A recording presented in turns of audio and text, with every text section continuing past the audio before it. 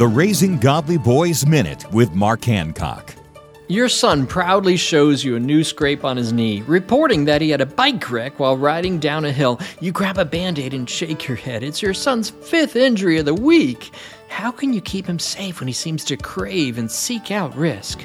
First, encourage him to focus on 1 or 2 skills, like skateboarding or snow skiing. Secondly, enroll him in classes so that he learns how to minimize injuries. Of course, don't forget the helmet, elbow pads, and prayer of protection. And lastly, remember that taking risks is actually crucial for your son's brain development. Try to relax. Oh, and buying Band-Aids in bulk might be a good idea too. To learn more about raising boys to be godly men, visit Trail Life USA or RaisingGodlyBoys.com. Free help in raising godly boys is at RaisingGodlyBoys.com. RaisingGodlyBoys.com.